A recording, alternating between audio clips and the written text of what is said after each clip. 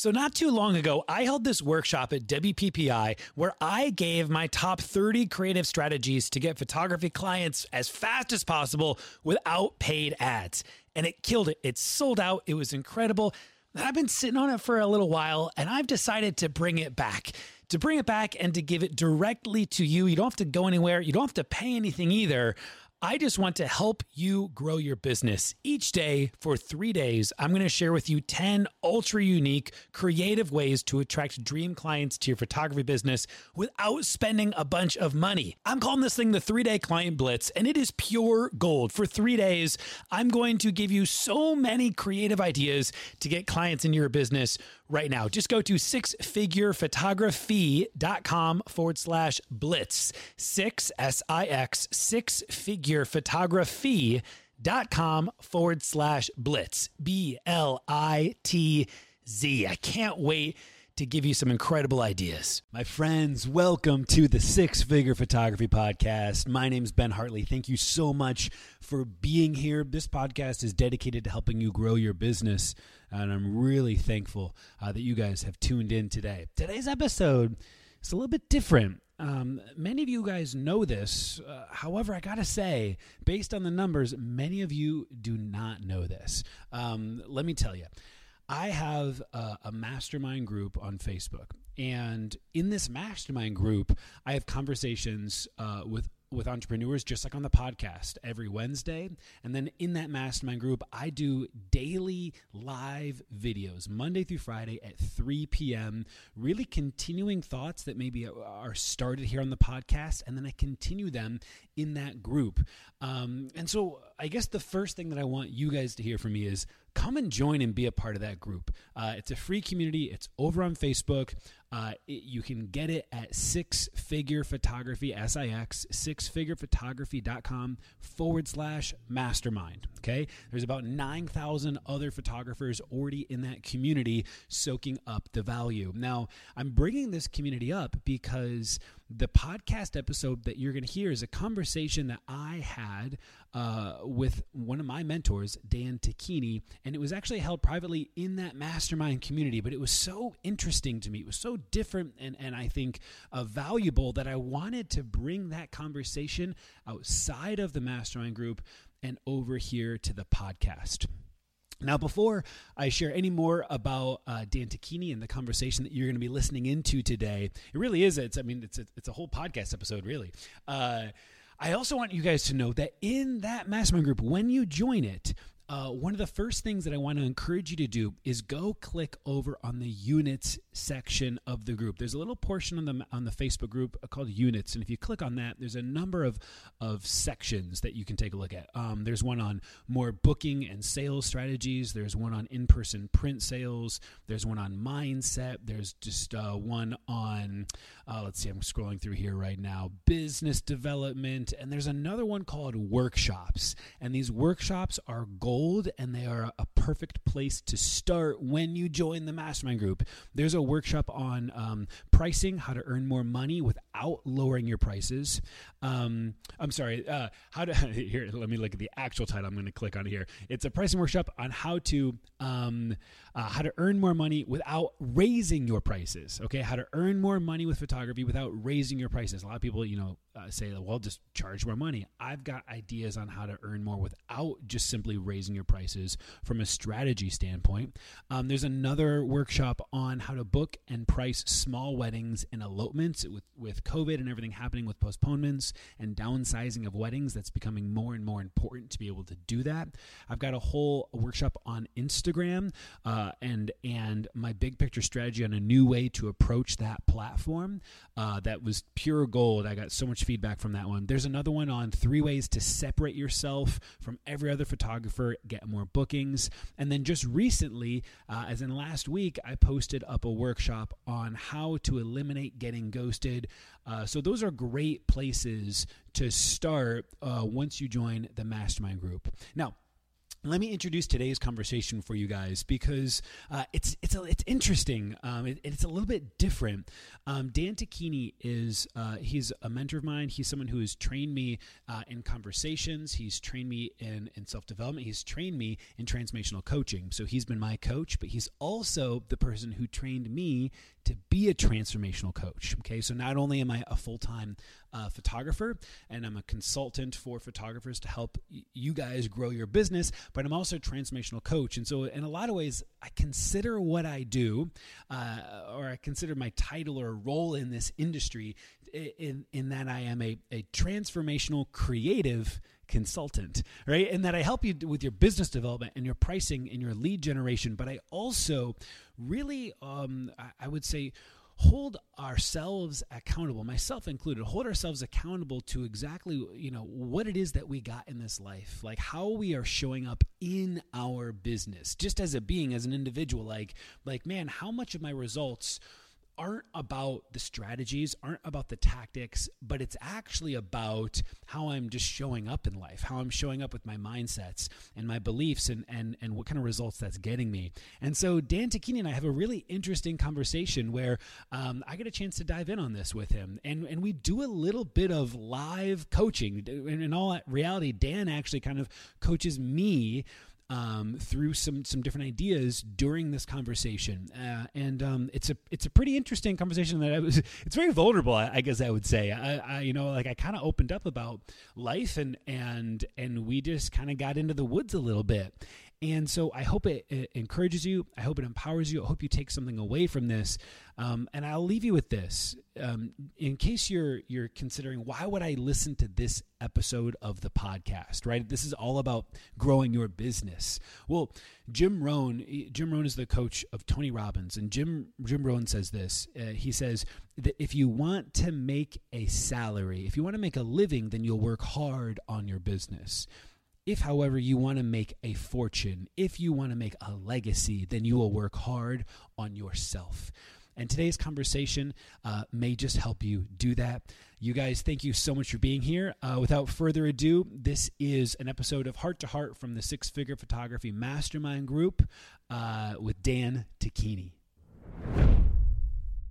All right, podcast listeners, we're going to take a quick pause here in order to give a thank you to the supporters of the SFP podcast, because if you're listening, it likely means that you have a small business or you know someone who does. And if this is you, you are wearing far too many hats. And some of these hats are amazing, right? Like being a photographer, but some, like filing taxes, running payroll, not so great. This is where Gusto comes in. This is the solution, you guys. Gusto, Gusto. Gusto makes payroll, taxes, HR actually easy for small businesses. I used to be on like an old school payroll processor from like 1982, and it was terrible. Gusto now has fast, simple payroll processing. This is the really cool thing. They automatically pay and file your federal, state, and local taxes, so you don't have to worry about it. They make like W-2s, sending out 1099s, incredibly easy to run. You guys, those old school clunky payroll providers, the one that I was on that I just left, they just weren't built for the way that the small modern business is meant to work, but Gusto is. You guys, no joke. I got really excited because I switched to Gusto before they contacted me to come on as an advertiser. I'm like, this just makes sense. I actually use this thing. The really cool thing too is everything is online, like the ability to sign, store, and organize all the employee documents. It's all online. It's all in one place. You guys, let Gusto wear one of your many hats. It gets better because for you podcast listeners, you get the first 3 months free when you run your first payroll. Try this demo out for yourself at gusto.com/photo. That's gusto.com, GUSTO/photo.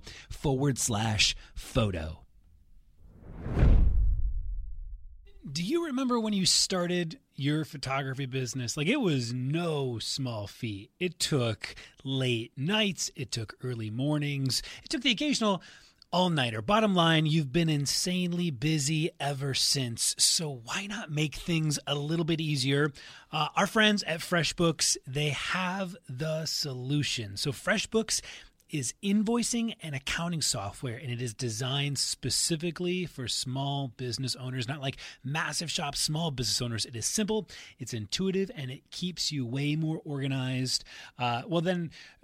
For me, it's like the bottom drawer of like my IKEA furniture, but maybe you're like the shoebox kind of person with the crumbled receipts. Either way, with FreshBooks, you create and send professional looking invoices in like 30 seconds tops, and then you get them paid 2 times faster with automated online payments. File expenses even quicker and keep them perfectly organized for tax time, which is my biggest downfall, is that organization for tax time.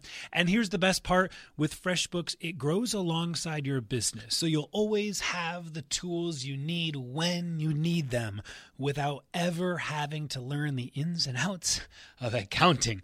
So join the 24 million people who have used FreshBooks. There's a 30-day free trial. There's no catch. There's no credit card required. 30 days free. Go to freshbooks.com/photography. freshbooks.com/photography and enter 6-figure photography. And how did you hear about us? That's the little section there. How did you hear about us? 6-figure photography. You guys, at this point, let's hop back to the show. All right. How is everybody doing? Happy Wednesday, my friends. Good to see you guys here. I can't see any of you, actually. What am I talking about? But I'm glad to have you guys here. I'm going to give you all about 30 seconds, a minute to get into this live stream. And I'm going to pull up comments on my phone. I don't have like my sexy live stream app today because I'm doing an interview here. And so I can't put your comments on screen. I can't see them live pop up, but I will have them on my phone. So I'm going to pull that up right now. I want to know from you guys who is watching. This group has been growing and it's been wild. It's been awesome. I'm loving the interaction that's occurring. I would love to know right now if this is your first time catching me live. Let me know in the comments if it is, because I just like you to know that I'm grateful for you. So let me know so I can see who you are. Otherwise, if you're used to seeing me, then still say hi to me. I get lonely over here, you guys. You don't understand how lonely I get. All right, let me pull this up. Okay, here we are. Boom, I got it. Hey, Dorothy, excited to have you here in the live stream. I see you watching. All right, I got you guys pulled up here. So you guys comment away. Let me give you a little bit of an introduction to what I'm up to over here. So, hi, I'm Ben. I'm running a full-time wedding photography studio, and then I host the 6-Figure Photography Podcast. And in this community, Monday through Friday, I produce live video content. A lot of times it's the stuff that I'm thinking of, the stuff that I'm working on in the business, and just kind of bringing it train of thought style to you guys. Now, apart from these live interactions, a couple times a month, I do these dedicated workshops. And so the next workshop is going to be on Monday, October 5th. And it is going to be on how to eliminate getting ghosted by your leads. I think it was like appropriate with ghosting in October. I thought I'd be cheeky about it. So eliminate getting ghosted. Make sure that you attend it. It's free. It's awesome. It's going to be dope shit, you guys. And I ain't going to sell you anything at the end. So please show up 3 p.m. EST. Hey, Isabel, I see you in the comments. Joanna, good to see you as well. Okay, cool. So what else should you know? Oh, you should probably earmuff your kids. Either that or put headphones on. Chances are I'm going to swear. So just a good little heads up is all. I'm trying to think if there's anything else. If you're catching the replay, I pay attention. You guys, please understand this. I pay attention to who comments and who engages in this group. So let me know, even if you don't catch it live, type replay, because when y'all DM me on Instagram or you email me, I don't open the door to strangers, okay? But when I see you interacting with my content and I see you guys talking to each other, I open the door and I'll help you out. So I just want you guys to know that I pay attention to these things. So without further ado, y'all, today, Wednesdays, I dedicate to this thing that I've decided to call Heart to Heart, because my parents have the last name of Hartley, and that's also cheeky. And so Heart to Heart is every Wednesday, and it's an opportunity for me to have a conversation, just a real, genuine, maybe even a little bit more long form conversation with a friend of mine. Now, if they're not a direct friend of mine, sometimes and oftentimes they're people that I just want to be more connected to. Like I see them in the industry and I'm like, I want to be your friend. Will you talk with me? And so it's a little bit of either of those things. Today, I have the joy of actually having a friend on the show, someone who I'm deeply connected with. And I'm looking forward to introduce him to you guys. And so today I got Dan Tocchini with me. And I'm going to share my screen here. So, or not share my screen, but change the view. Hey, Dan, how's it going? Hey, good. How are you doing? I'm doing really well. So this is Dan Tocchini, you guys. Dan Tocchini, listen, I'm not sure exactly what the title would be but you are, a co-owner, I don't know what it is, of Taking New Ground. It's like you're one of the main people over at Taking New Ground. And I want to give you guys a little bit of a history for my interaction with Dan. Is Dan, man, where do I begin? So, maybe it was like 3 years ago, I started getting coached. I started getting trained. I felt like I hit a number of, I don't know if they were kind of roadblocks in my life. I just felt kind of limited and I needed to see what else was possible. I reached out and actually Caitlin James, many of you guys know Caitlin James. She recommended a coach of hers. And so I started getting coached by this amazing woman. Her name's Julia Woods. And, but Julia was trained by Dan. And after a while, I went and I got I did some training with Dan, and then I was so impacted by the coaching that I was receiving, and my wife was so impacted by the coaching that she was receiving, that I decided to invest further effort and energy into getting trained to be a coach. And so, Dan, was it last year or was that 2 years ago? I think it was maybe a year and a half. Yeah, a year and a half ago. About a year and a half ago. Year and a half ago, I went through a program with Dan Tocchini and his team to get trained as a transformational coach. And now Dan continues to coach my wife and I individually and through our marriage. And so I have a profound respect for Dan and what he's doing at Taking New Ground. And I wanted to bring him to you guys and introduce him to you guys and have a conversation.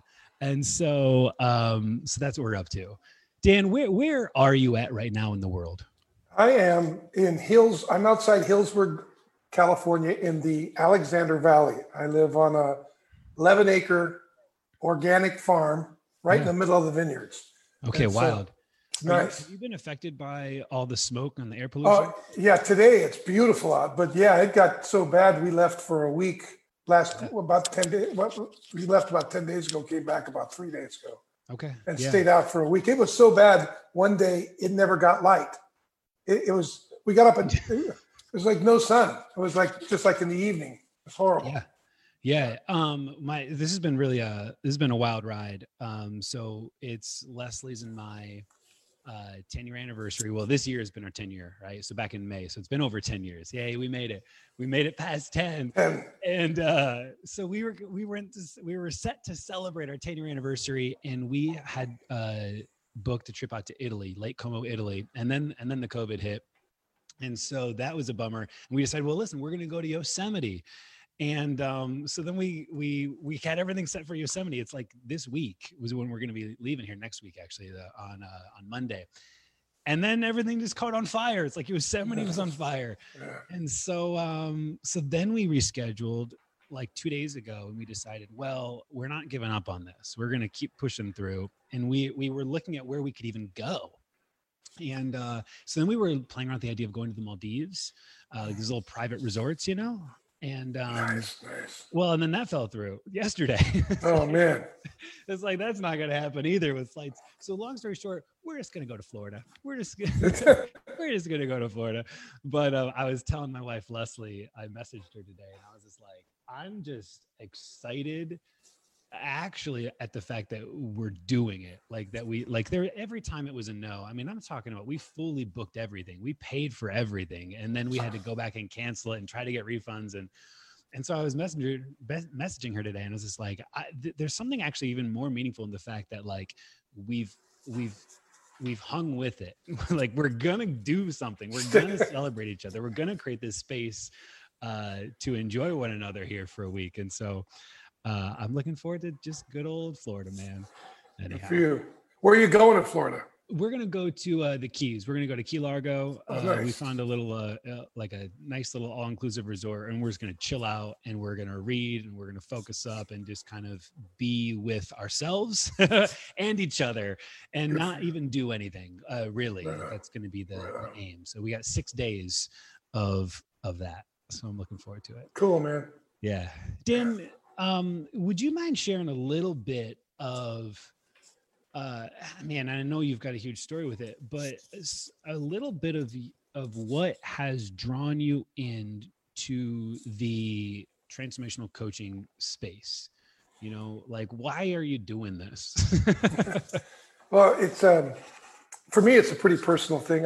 My mother was a manic depressive schizophrenic, and I grew up, and it was a crazy childhood, but I got to really get to know her. And it was effort, right? And I learned, I think at 12, I read my first book. It was called Gestalt Therapy Verbatim, written by a guy named Fritz Perls, who's one of the founding thinkers around this place called Esalen. And I became a go-between between my mother and a psychiatrist. And I just really learned how to communicate with her because, she eventually got out of the hospital and lived a very healthy life on her own, but they said she'd never be able to do that.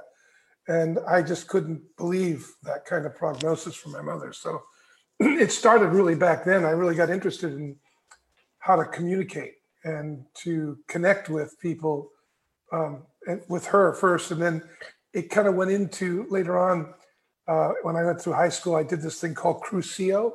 It's a kind of a, it's a, the Catholics put it on. I went to a Catholic school, and it's a communication thing where you work with each other. And it was our senior year, and we were communicating with our class and clearing things that we judged about each other, and just kind of worked on communication. I really liked it. And eventually, my father had done a thing in the human potential movement called LifeSpring, and he came to me and said, "This is what you ought to be doing." I have a knack for business. But I come out of a family of entrepreneurs, but I'm not nowhere near the kind have the joy or the kind of entrepreneur my father or my brother are. But my dad used to say, "Don't worry about business; it'll come. Take care of itself. Go be a priest." That's what he always thought I was going to be, a priest. But the celibacy thing got me a little crazy. So it kind of was a nix for you after. Yeah, right. Yeah, no, and I did get ordained, but my background is in philosophy, theology, and neuroscience. That's what my studies have been. And I've worked, we have a consulting firm, and we do a lot of work with startups and founders and some very large companies like Nike. And we've worked with Disney and ESPN. And, we've got some really cool companies like Hyperloop that we're working with. We work with their executive teams or their boards or their executive teams and boards. And we work with doing culture change or implementations of programs that they're trying to do. Or if they get stuck, we're good at helping them, get unstuck and start producing the results they're committed to. Yeah. So that's basically what we do. That's awesome. I dig it, man. This, maybe this is a great conversation to have, or a good segue into it, because what you just described is working with, so I introduced you as a transformational coach. And now we're talking about, the involvement of working with enterprises, with businesses, and helping them get unstuck. And I think that, maybe I'll also, I share this quote a lot of times in the mastermind group. Jim Rohn. Do you know Jim Rohn? Yeah. He's passed, but so Jim Rohn has this quote, and I adore it. But he says, if you want to make a salary, if you want to make a living, then you'll work hard on your business. If you want to make a fortune, if you want to make a legacy, then you'll work hard on yourself. And I find that really poignant. And I'm curious for the photographers who are looking to run their business. Man, I'm trying to think of the actual question here. It's like, are those two different things, like working hard on your business and working hard on yourself? The fact that you're a transformational coach, but then you go and you work with Disney and Nike and Hyperloop. And Julia. And That's so right. where does it fit in? Where, like, you know what I mean? Yeah, I think it's, I think what he's getting at least when I hear that quote, what comes up for me is, if I work on my business, that's going to work. I'll get some success out of that, right? You can become very successful at business. But business is actually one of the three definite callings that we all have, right? One is our calling, to a vocation. And the other one is the other two are a calling I have to develop myself, and then the calling I have to another human being, a partner, a life partner. And the one constant in all three, or in the two, is me. And I am the context for my business. And the crazy thing is, if whatever I'm blind to, I will not be open to. Right? So whatever you're blind to, you will not be open to. It'll seem like a threat. Like if, let's say it happens all the time with executives. Somebody brings something in, they see something that's not working, and they have an idea to correct it. Well, first I have to recognize, is it working or not? And I might say, well, that doesn't matter, right? But it very well might matter. I just don't see how it matters. And if I'm not open to how it matters, I may miss something, right? And so, and it may be something, there's two basic issues I find in business, two basic problems. I don't care if you're a photographer or if you're running Disney, right? There's two blocks. One of them is my ego, right? My fear of looking bad, my need to look good, my need to, be in control, all the different things I do to take care of myself. And the other thing, and that usually, by the way, shows up like a survival mechanism. If I feel I'm threatened, then I'm going to react to it. So if somebody brings me something that they think on my team is important and they can show how it sits with a vision, if I don't think it's important, because I'm afraid of how it might make me look, then I'll push it away. That's an ego issue, right? The other issues are blind spots. So there's ego and blind spots. And blind spots, we all have them because neurologically, we only can take in a very small portion of what information or data is coming to us. Yeah. And so we all have blind spots, particularly if we're looking for something specific. When it narrows our view down, then we're going to have more blind spots. And so, and the crazy thing about a blind spot is they don't feel, they feel like they're taking up time. It's like, this is a waste of time. That feeling is the indication that it could be a blind spot. And it could be a waste of time. You don't know. And this is the dilemma. And you don't know if it's a blind spot or a waste of time till you look into it. So you got to have some ways of looking into it to assess in a fairly short amount of time, is this a blind spot or am I missing something here? Is it something, or is it a waste of time? Right? So those are, and I found that that's how breakdowns, and there's a way to get around those. There's a way to work through those. Most people, and what I mean is there's a way of being in those situations. Like being aware of my ego is one thing, and then checking into that. And most people don't like that. It's frightening because to get aware of it is like, oh, geez, I'm going to make myself vulnerable, which business is a vulnerable endeavor. Yeah. Right? And so, and then when I'm vulnerable, I'm open to be hurt. I'm open to, I could get hurt somehow. But in order to make powerful decisions to break through to whatever's next, I'm probably going to have to challenge my comfort zone, or, that little box I live in that I'm used to. Yeah. And that takes some effort. And that's scary because when you get into a territory you've never been in, then you're feeling vulnerable. So the ego comes up to protect you, to pull you back. Yeah. And the other side is, if I don't, and think about this, if it's a blind spot and I think that I shouldn't have any blind spots, that I should have all the answers, then my ego is going to get hooked up into that too, right? So a lot of our work is really about getting a hold of yourself, kind of your machinery, because your brain is a machine, your body is a machine. And there are certain things it's programmed to do to protect you. And if you know what those are, then you can you can get a hold of those things. You can kind of look through or past your ego and see what's going on. And you can look into blind spots. Mm-hmm. And that we have a very specific way, as you know, we have a very specific way of inquiring to help people do that. Yeah. It's awesome. There's another quote came up for me as you were sharing, in regards to blind spots. At least I think it's about blind spots, but and I think it's Einstein who said it. Sometimes, do you ever feel like people just fucking say that Einstein quoted something, and I'm like, did he really quote that? Got check it. Or are you just throwing like dash Einstein? How do you question that? Right? Yeah, it's like putting God down there. Jesus.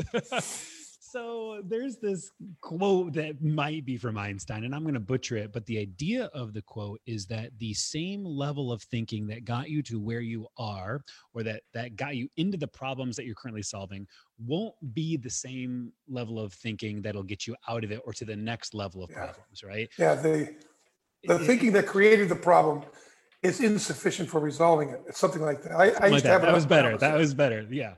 And so is that quote kind of speaking to blind spots? Yeah, absolutely. You're so focused up on this is the solution. This is what I need to solve right now, that you can't get to the next level of. Yeah. I mean, if you think about it, what we say is the system is designed to create the results that it's getting.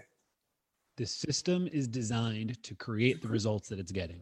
Right. So think of it this way. If you have a chronic complaint, just think about something that comes up all the time. Like, oh, I can't believe this person's that, or this vendor, this client, like you were talking about getting ghosted by clients. Yeah. Right. Yeah. And you've got to, people keep blowing me off. Right. Exactly. And so if it keeps going on and it becomes a chronic complaint, then there's something that you must be getting out of it. There's something that you're satisfied with, even though it bothers you.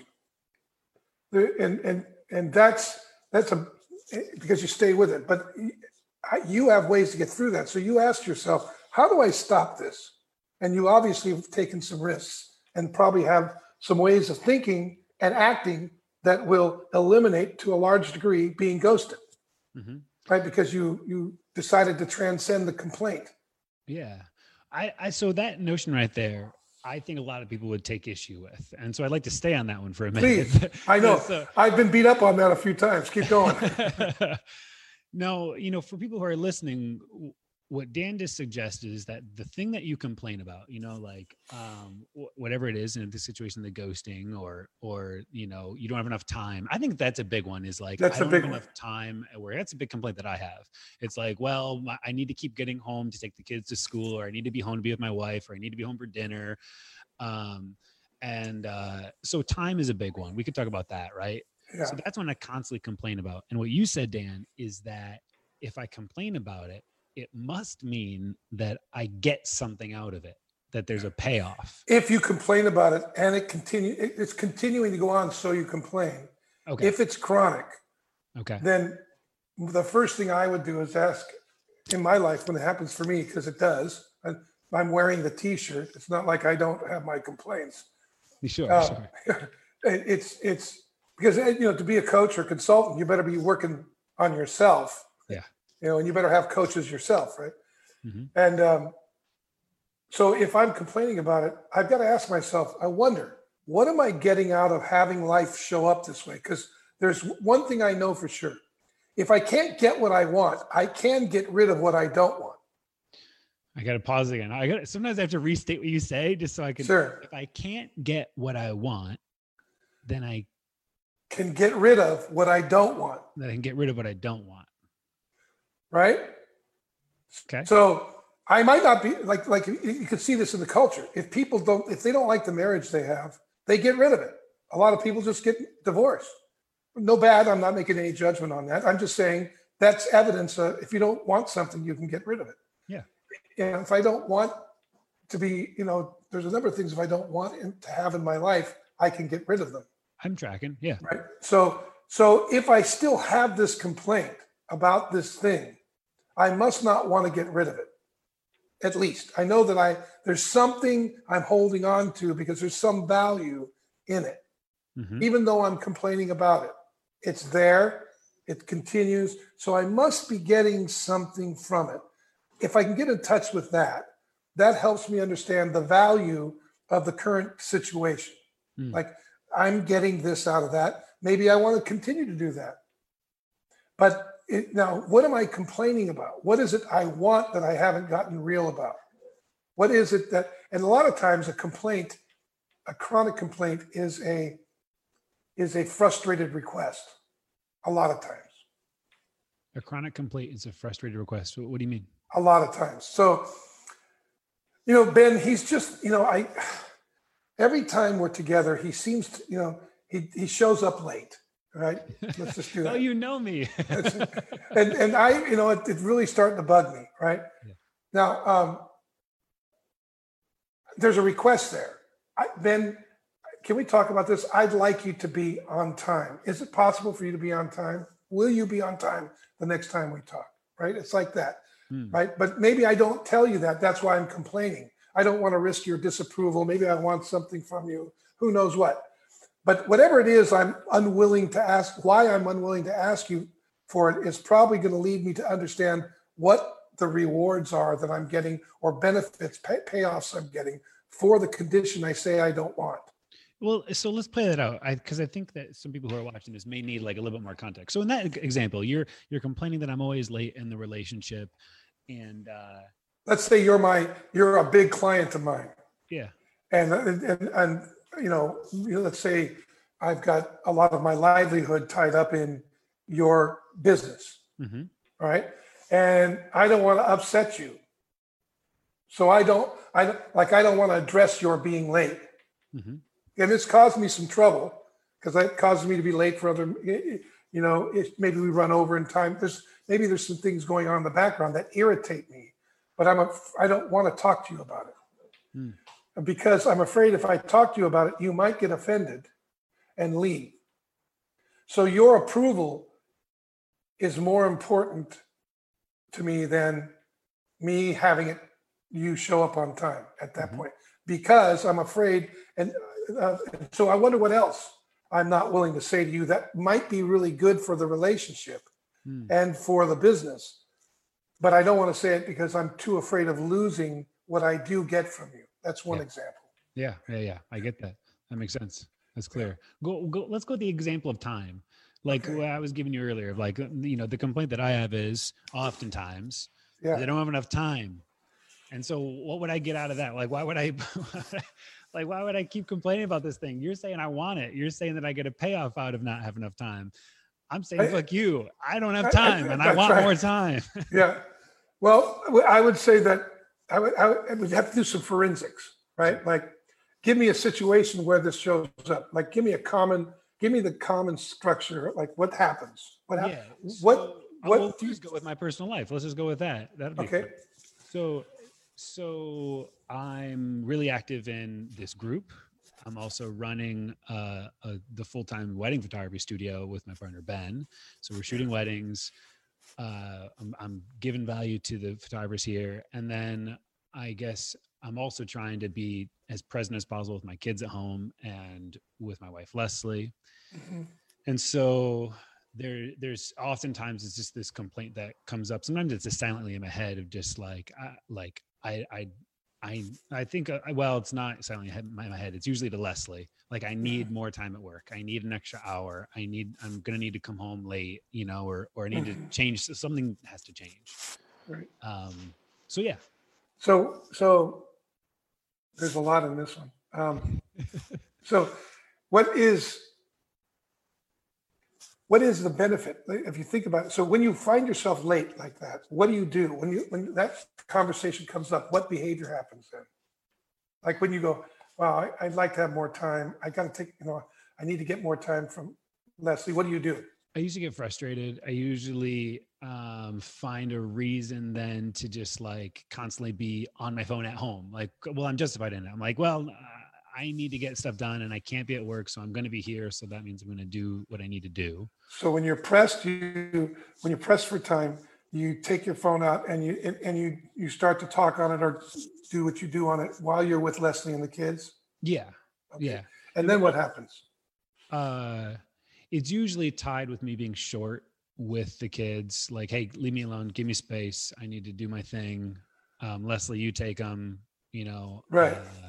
that type of like Right. a move, Right. So yeah, I get it. So when you do that, so you pull back from Leslie, basically. You pull back from Leslie and the kids. You tend to pull Yeah. back.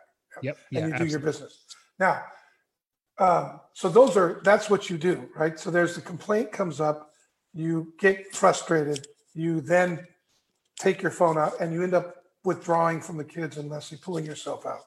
Yeah. Now, what's the benefit of doing that? If you were getting a payoff from that, can you see what the payoffs would be from that? Well, the obvious one is, well, I get to get more work done. So there's that. That's like the one that I like to pretend is the only one. Right. I Yeah, we really, always see ourselves in a very virtuous light, right? yeah, yeah. I do. I think that I don't have to. Well, also, if I were to be honest with myself, a lot of the time that when I do just pull my phone out, it's usually just distractions on Instagram or some other social media. So even just being candid, like I'll just get kind of lost in that, and I'll work, and then I'll get lost and I'll go work. But so I guess the path is I get an excuse to kind of like zone. Like I get an excuse to kind of just like get an endorphin hit by looking at some social media content. And you get, like you said, it's a distraction. Yeah, I get to be distracted. So what do you want to be distracted from? Life. Well, there's a particular part of life, like maybe you could be distracted from, like your business, right? Your business. When you feel comfortable in your business, you're very good at what you do. Yes. You enjoy the value that you add to people's lives. So there's a hit there, right? Mm-hmm. So that you may not, but do you feel that same kind of groundedness with your kids and your wife, right? Yeah. No, I mean, I don't. Well, especially with my boys, with my girl Jackie B, I do feel that I find myself getting really short with the boys, far more often. For those of you who don't know, I've got twin boys. I should say this: I have two boys that are 3 years old, and they happen to be twins. I got Alex and Colin. And so I do find myself like, because of their age, but also there's something that I do in my mind, with them being these little dudes, that my relationship to interacting with them is different, and I find that I fumble through it more frequently. More awkward. Yeah. Yes. And then with Leslie too, maybe there might be there's something in that you may be getting a payoff. You get to distract yourself from somewhere. I'm just suggesting this might be, as I'm listening, it sounds like distracting from a situation that you don't have as much command over as you do in your career. Yeah, so that could be possible. So that could be a possible payoff. Even just risking with Leslie, with whatever she's gone through, like the days have been hard for her. I know she's been through a lot. I'm assuming that she's likely been through a lot with the kids, or with anything. Yeah. And I don't know where she's at, and it's almost risky to know where she's at, because maybe she's pissed off, maybe she's frustrated, maybe she's in a place you can't do anything about. Exactly. Right. And so maybe I'll just stay and just work on some things, and then maybe when the kids come down, like go to bed, we'll. And if things are really like when things are like going on vacation, right? Yeah. And being with Leslie on vacation is something you absolutely want to do. So it's got more of a payoff, The usually, if on the time thing, is what it means is I really don't want to make the time for some reason. Yeah. Right. Because if it was valuable enough, I would, because I do make time for the things I value. And so, and I can't have, and then the other thing is there's trade-offs, right? I only have so much time. So now what am I going to dedicate that time to? So those are all conversations that come up in there, but there's a lot of payoffs in avoiding issues and situations that I feel less in control of, and that there's a lot at stake as well. Right. Yeah. Yeah. So that might be, part of what's going on in there. Well, and then you take it a level deeper, and then the irony is, I don't know if irony is the right word. I feel like I use the word irony inappropriately all the time, but the irony is then that it will typically create unrest at home, which then creates unrest at work. Yeah, and I am working on like some big stuff right that's now. Irony. That's irony. Doing. That is irony. And okay, good. And so the things I'm also terrified of doing at work, like I think the payoff is, well, now in case those things don't work out for me, like in case this mastermind group thing doesn't pan out. Yeah, right. I at least have now, well, I had to give so much at home. There was so much being demanded of me there. You can back. Yeah, you're back. You have an out. I have an out. Yeah, I have an out. And so it just as I'm taking it the next level, and there's probably another level beyond that, but enough about me. I have another thing in there. It's like any complaint, I really believe this, that's chronic. Okay. That comes up over and over again. I found in my life is a story for me to not be dominated by what I say matters to me. It's a back door. Like work. You got to say that again or explain it in another way, because I got to take a second. Well, like you just described it. I can use my complaints to keep me from being dominated by that which I say matters to me. Okay. Dominated meaning it's calling me to do, like there are certain things in my life, my commitments call me to, right? My commitment to my family, my commitment to my calling, and my commitment to myself, developing myself. So when I don't believe in work-life balance. I think it's problematic because it juxtaposes work against life. When I believe in work-life integration. Yeah, like a synergy. You integrate them. But to integrate them is to create a conversation that allows both of my family and my work to speak into each other, right? So that it's because there's sometimes I'm going to be more focused on family. Sometimes I'm going to be more focused on work, and I want them to work together. That's a whole different conversation because it requires me to be more vulnerable in both situations. Mm-hmm. But the thing is, if I've got a complaint about it, what I'm saying is there's something I'm probably not willing to answer that it's calling me to, a level of vulnerability that I'm afraid of. Like you just said, I might fail here. So how do I need to be?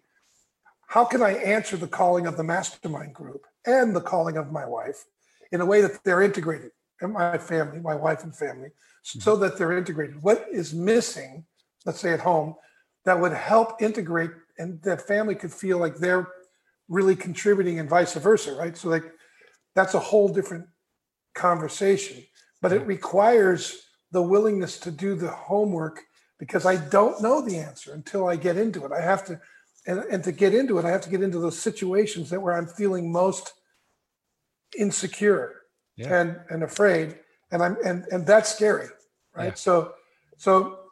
But thinking about how do I have my work, because you're doing this, I can see it, be an expression of all that I am, of what I value, and how can I have my family be that, right? And that's an ongoing process. So breaking that down and understanding the conversations that are wanted and needed, particularly where you have the complaint, takes some effort, takes some work, right? Just like it does at work. To discover how you can integrate the two. So the family, and when I talk to you and Leslie, I can see that Leslie's fairly integrated with you because she admires and respects what you're doing and knows how to do that. So there's probably some more conversation there, but I can tell you're in that dialogue because we talk a lot. So, yeah. That's cool. That helps. Does that make sense? It does. It does make sense. And I think role playing this out a little bit in a real way helped. Hopefully for people, let me know in the comments if that made sense. The idea that there might be a payoff for the chronic complaint, the thing that you say that you don't want, what might you get out of it? Why does it keep showing up in your life? It's like saving a little bit, right? Like I don't want to give all of it because this might not work. Yeah. So I'm going to save a little bit just in case it doesn't work. Yeah. And maybe somebody will come along and make it better. Maybe, who knows, right? But I withhold a part of myself to be sure that I'm going to be okay rather than throw all of myself in and face but that's usually the only way to find those key moments, right? Is to get all the way in. There's this quote that I mentioned in the mastermind group maybe a couple of weeks ago. I think I was telling people this, it was from Werner. Stop waiting for it to turn out. It already turned out. And this is how it turned out. That's right. This is how it turned out. So who are you going to be? What are you going to do from now on? I love Werner. It's wild. Hey, so one of the things that you've really helped me with, I'm hosting this workshop at my house called Abundance. And, I was on the phone with someone who wanted to come out to the workshop, and he asked me this question. I thought it was really interesting, but he asked me the question of, Ben, like, where did you learn these things that you're going to teach us? Like, what makes you different than everybody else? Like, you know what I mean? Or where did these ideas come from? Is this just some book that you're just going to regurgitate to us? And I hadn't been asked that question before. It kind of put me on my heels, but the answer came pretty quickly when I just looked back at my life. And for me, the most impactful things that have created the greatest results in my photography business have been outside of the photography industry. It's been constantly looking at other industries, and then getting curious about how I could take a component of that and bring it into what I'm doing within the photography space. And I bring that up because one of the things that I've really learned from working with you, that I've really learned from this, I guess this domain, is like the value of questions over answers. And I think in general, the photography industry really focuses in on having the right answers, having all the answers for your client, having answers for the lead, having the answers for why your work is and why you are worth it, why your work is valuable, all those answers. And so I've learned a lot about questions, and I guess I'd love to hear your thoughts on that. Like the value, why is a question, I don't want to say it's more valuable, it just maybe produces a different result than an answer. Yeah. Okay. So first off, to me, there's nothing more important than understanding how reality works and how to deal with it. And the state of mind that I bring to the process makes all the difference. Right. So I found that it's helpful to think of my life as if it were like a game, and each problem that I face is a puzzle that I can solve. I can get, but in order to solve it, I need to understand it, which puts me into a question. Right. So to understand a problem, one has to be in a question. That doesn't mean you don't have assertions. That doesn't mean you don't have answers you're testing or ideas that you're testing, but living in a question is far more, it's compelling. It calls me into the problem. If I have an answer, I'm done looking. Here's the answer. And you think about this, there's this woman named Maria Zarganik, who was a neuroscientist from Russia. There's an effect that she discovered called the Zarganik effect. And the Zarganik effect is, she did some tests, and she basically put all the electrodes on people and tested them, and she started reading different literature to them to see how their brains would fire off. And she noticed that when she read the parables from the Bible, that the sayings of Jesus, and also the stuff from Plato, Socratic inquiry, that kind of thing, that the brain had a lot of activity, continued way after she read it. But when she read things that gave the answer, as soon as the answer was done, the brain activity set down. But that if like the parables, because the parables don't give you an answer, they leave you in a question. A lot of what Socrates does is leave you in a question. And so she noticed that for days, the brain would still continue to work. It was like all this activity in the brain, and they would sit down and talk with people, and they would still be thinking about those questions. And she noted that it's very interesting. If people forget the sermon when they go to church, 1 hour after the sermon, they forget it. You ask them what it was about, they forget it. Oh yeah. Because it's like 3 very powerful points then tied up with a statement. Now, once you have the answer, your brain puts it away. But if you live in the question, or you leave something undone, people stay in the question. They want to resolve it. They want to understand, how can this be used in my situation? So their brain works harder. A lot of the work I do in our training room is designed around keeping people in the question, often leaving things undone, just letting them, if you get to an impasse, leave it. or just leave them in the question. And they'll overnight, many people will say in the trainings that we do, the training happens when you go home. Yeah. Right? Overnight in the shower, because those questions are still going on. And that's really what I think is powerful. If people, you can give somebody a question, and I found that the wrong questions elicit responses that don't work. Like asking open-ended questions are what usually causes people to think about it, right? And like a lot of times, I'll give you an example in business. Something will not be working. And business folks will ask questions about, I wonder what's wrong with the process. I wonder what needs to shift in the structure. I wonder what people we need to move or remove and put new ones in. Rarely do they ask, I wonder how we're working together that causes this. And that's 90% of the time. That's where we go first. Because if there needs to be a structural shift or a process shift, you don't want to make that if basically what you have is a way of work, you have a way of being together that's problematic, right? Yeah. If people are distrusting, if they're competing unhealthily, there's a lot of things they could be doing that are fouling the process or the structure. And so if we can get to those belief systems, like I worked with two teams, these two companies, national companies, came together, and they're competitors in this field, but they took a government contract where they could both make $650 million a piece. In the first month and a half of that project, we got nothing done. So, and immediately they hired us to come in because they tried shifting processes and structure and people, and they just couldn't figure it out. And they want to know what's missing in their leadership. I said, no, there's no amount of leadership that can solve this. After we did the culture check, and what we found was that the engineers from each party, from each company, were withholding secrets that were necessary because they were afraid. They didn't trust the other side that they would go and use these secrets against them in the marketplace and other places. And they had all kinds of legal documents to make sure that there were consequences for that, but they still didn't trust them. And until we got that out on the table, and it took about a week to do that, we got it clear, thing took off. Yeah.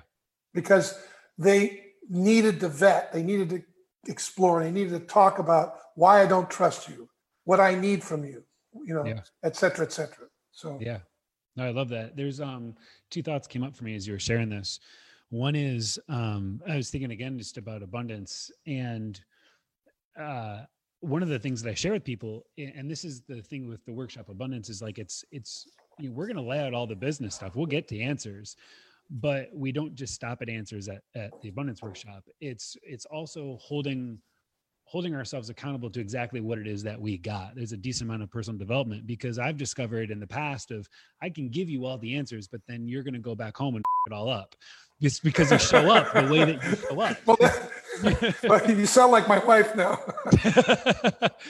So there's a curiosity of like, okay, so what, who might I need to be, Yeah, and these sound really esoteric, but you can see how you shift when you shift a question. Like, just notice, like one of the things we teach in our marriage workshop is neurologically, you cannot be angry and curious at the same time, right? So the minute, if you get curious about your anger will dissipate.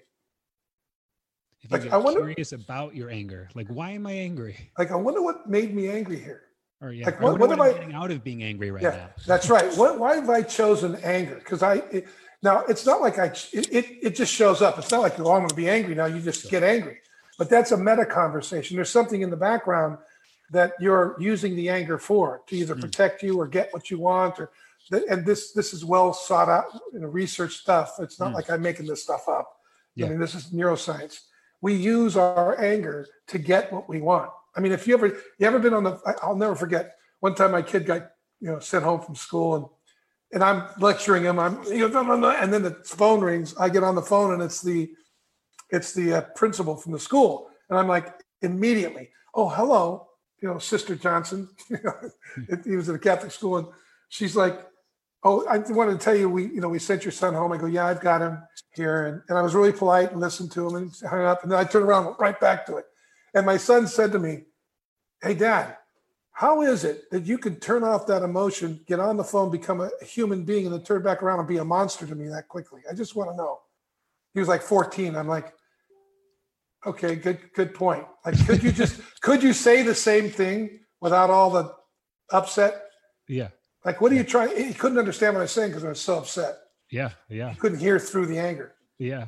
Right. And I thought that was, he goes, you did it with her, with Mrs. Johnson. But how come you can't do that with me? Yeah. No, that's wild. Because the answer was because I'm afraid that you won't do what I need you to do. Like, I want you to do this and I'm afraid you won't do it. So this is my way of handling insecurity. Right. But that's what I came up with. Yeah. Yeah. Yeah. Yeah. There's even just real, like a real non-esoteric kind of idea around this of like the value of questions over answers. There's this gentleman, Jonathan Stark. I love his process, but Jonathan Stark, he says this, he says, if I say it, if I give you the answer, if I tell you, then it's selling. But if you say it, we are closing. Yeah, that's right. And so that means that you can't just keep having the answers over and over and over and over. It's just going to come across as convincing and selling. And instead it's holding space. It's asking them the right questions that allows them to arrive to the answer. Well, and knowing what to ask questions about, right? Yes, like, absolutely. I think a lot of times it's interesting because the word answer, like when you hear answer, what does it mean to you? When I hear answer, it means without possibility. Like there's like this is the answer. Like this, right. It's so that so more like could be true. Yeah. So more like a conclusion. Conclusion. Sure. Yeah. Now, but it's interesting because answer means response. So if you ask a question, it will compel a response. Okay. Yeah. Right. So there's in the sales that I've done, those like when I work with, if you ask the question, it causes a response, and that response tells me more about where you are.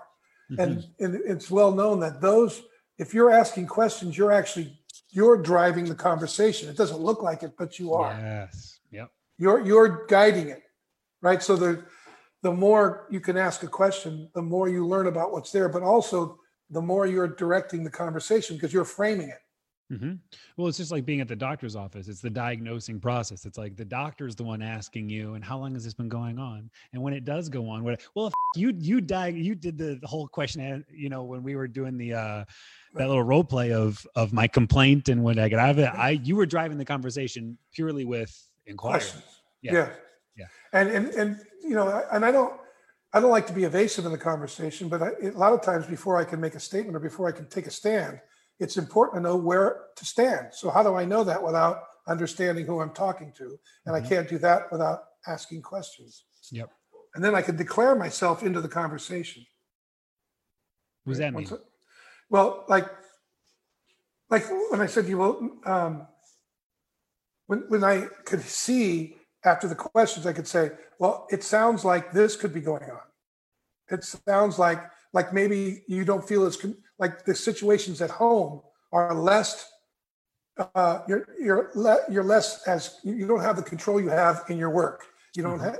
It's more vulnerable, right? That's kind of a declaration. It sounds like that. Is that true? It's like a paraphrase. Yeah, it's and so what I try to do is listen for the different labels people are using, and then understand what they mean to them to make sure we're on the same page. So when I did a lot of that with you, I was asking questions to understand what all this meant. And then if I frame it, I can make it a frame that's relevant to you. And then if you say, yes, that's it, then we have a clearing. Now I can speak into it. I can make an assertion.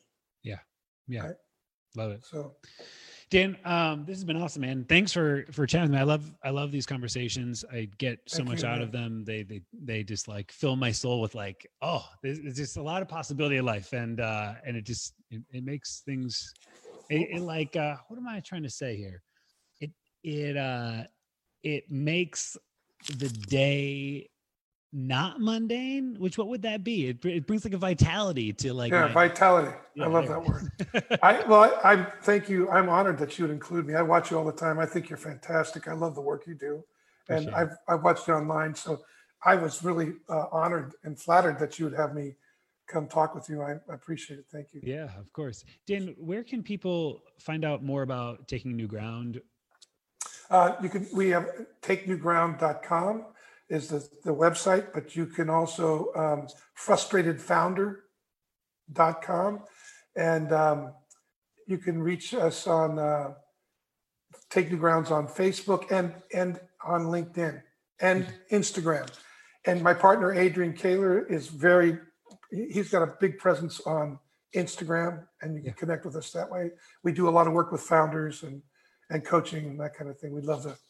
We've got lots of content, and we've got a podcast, the Naked Leadership, it's called. Yeah. And really, basically, we're having conversations about, things that founders and leaders don't generally talk about. That's why we call it Naked Leadership. So get naked online there and try to get into the issues that they don't like to talk about, or they want to talk about, but don't have anybody to talk about them with. Yeah.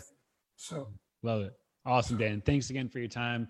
Really appreciate you. You guys go check these links out. Let me know if you guys have any questions. You can just post them in this video comment stream, and I'll pop in there and see what you guys have to say. So cheers, Dan. Thank you, Ben. Bless you. Yeah, we'll talk next week with coaching. I look forward to it. Looking forward to it. Bye, buddy. Ciao. Thank you so much for listening, podcasters.